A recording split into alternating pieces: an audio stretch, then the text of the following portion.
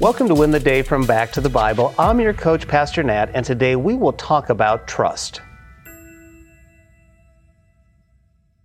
Ronald Reagan once shared a Russian proverb that goes, "Trust, but verify." Many people either simply do not trust, or they trust blindly. Now, neither is a good practice. When it comes to Christianity, people should trust, but verify. In other words, they should be looking for evidence of salvation. But what should they look for? Let's go back to the Bible for the answer. This is what the Apostle Paul writes in 1 Thessalonians chapter 1, beginning in verse 4.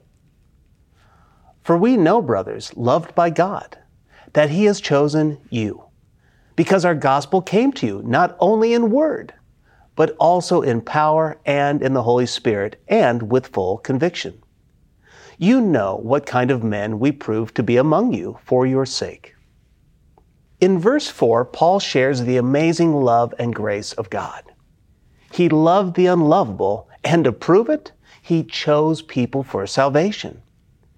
And then in verse 5, Paul writes this of the assurity of their salvation. "Because our gospel came to you not only in word, but also in power and in the Holy Spirit with full conviction."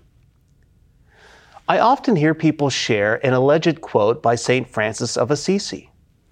The quote is, "Preach the gospel at all times, and when necessary, use words." Now, from what I can see, there is no evidence that Assisi said this. But even if he did, he would have been wrong. The gospel message is a message of the Word. Throughout Scripture, we find that the preaching of the good news is the power of salvation. Paul said so in Romans 1. When Nineveh repented, it came from the preaching of repentance. From the beginning of Jesus' ministry, His message was of repentance and the good news of salvation. You see, no one could ever understand the gospel from our actions. But as Paul said, when we are truly saved, we will show evidence of our salvation through good works. James said that the faith that saves is the faith that works. Even Jesus said, "You shall know the true from the fake." By how? By their fruit. In other words, trust, but verify.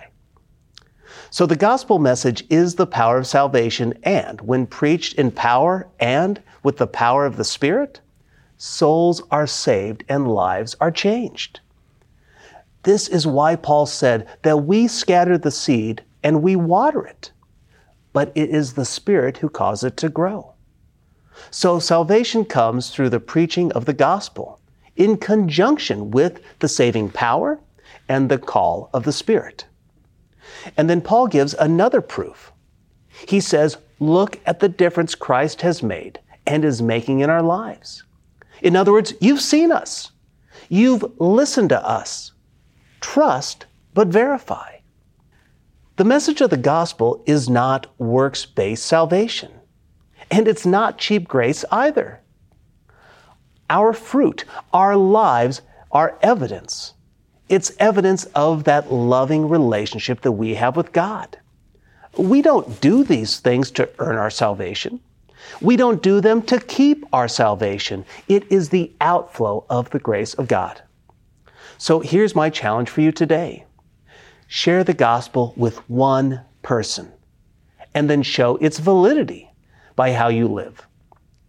You see, people don't need more fake news. They need truth in action, wrapped in our loving lives. When we share the good news and live it out, we will win the day. Hey, I hope you enjoyed the message today. If you'd like to go even deeper, join us in Go Tandem. Go Tandem is our spiritual fitness app to help you move closer to Jesus each and every day. So download Go Tandem on your mobile device. Oh, and by the way, this service we offer is at no cost to the user or even to the churches who benefit, but it does come at a real cost.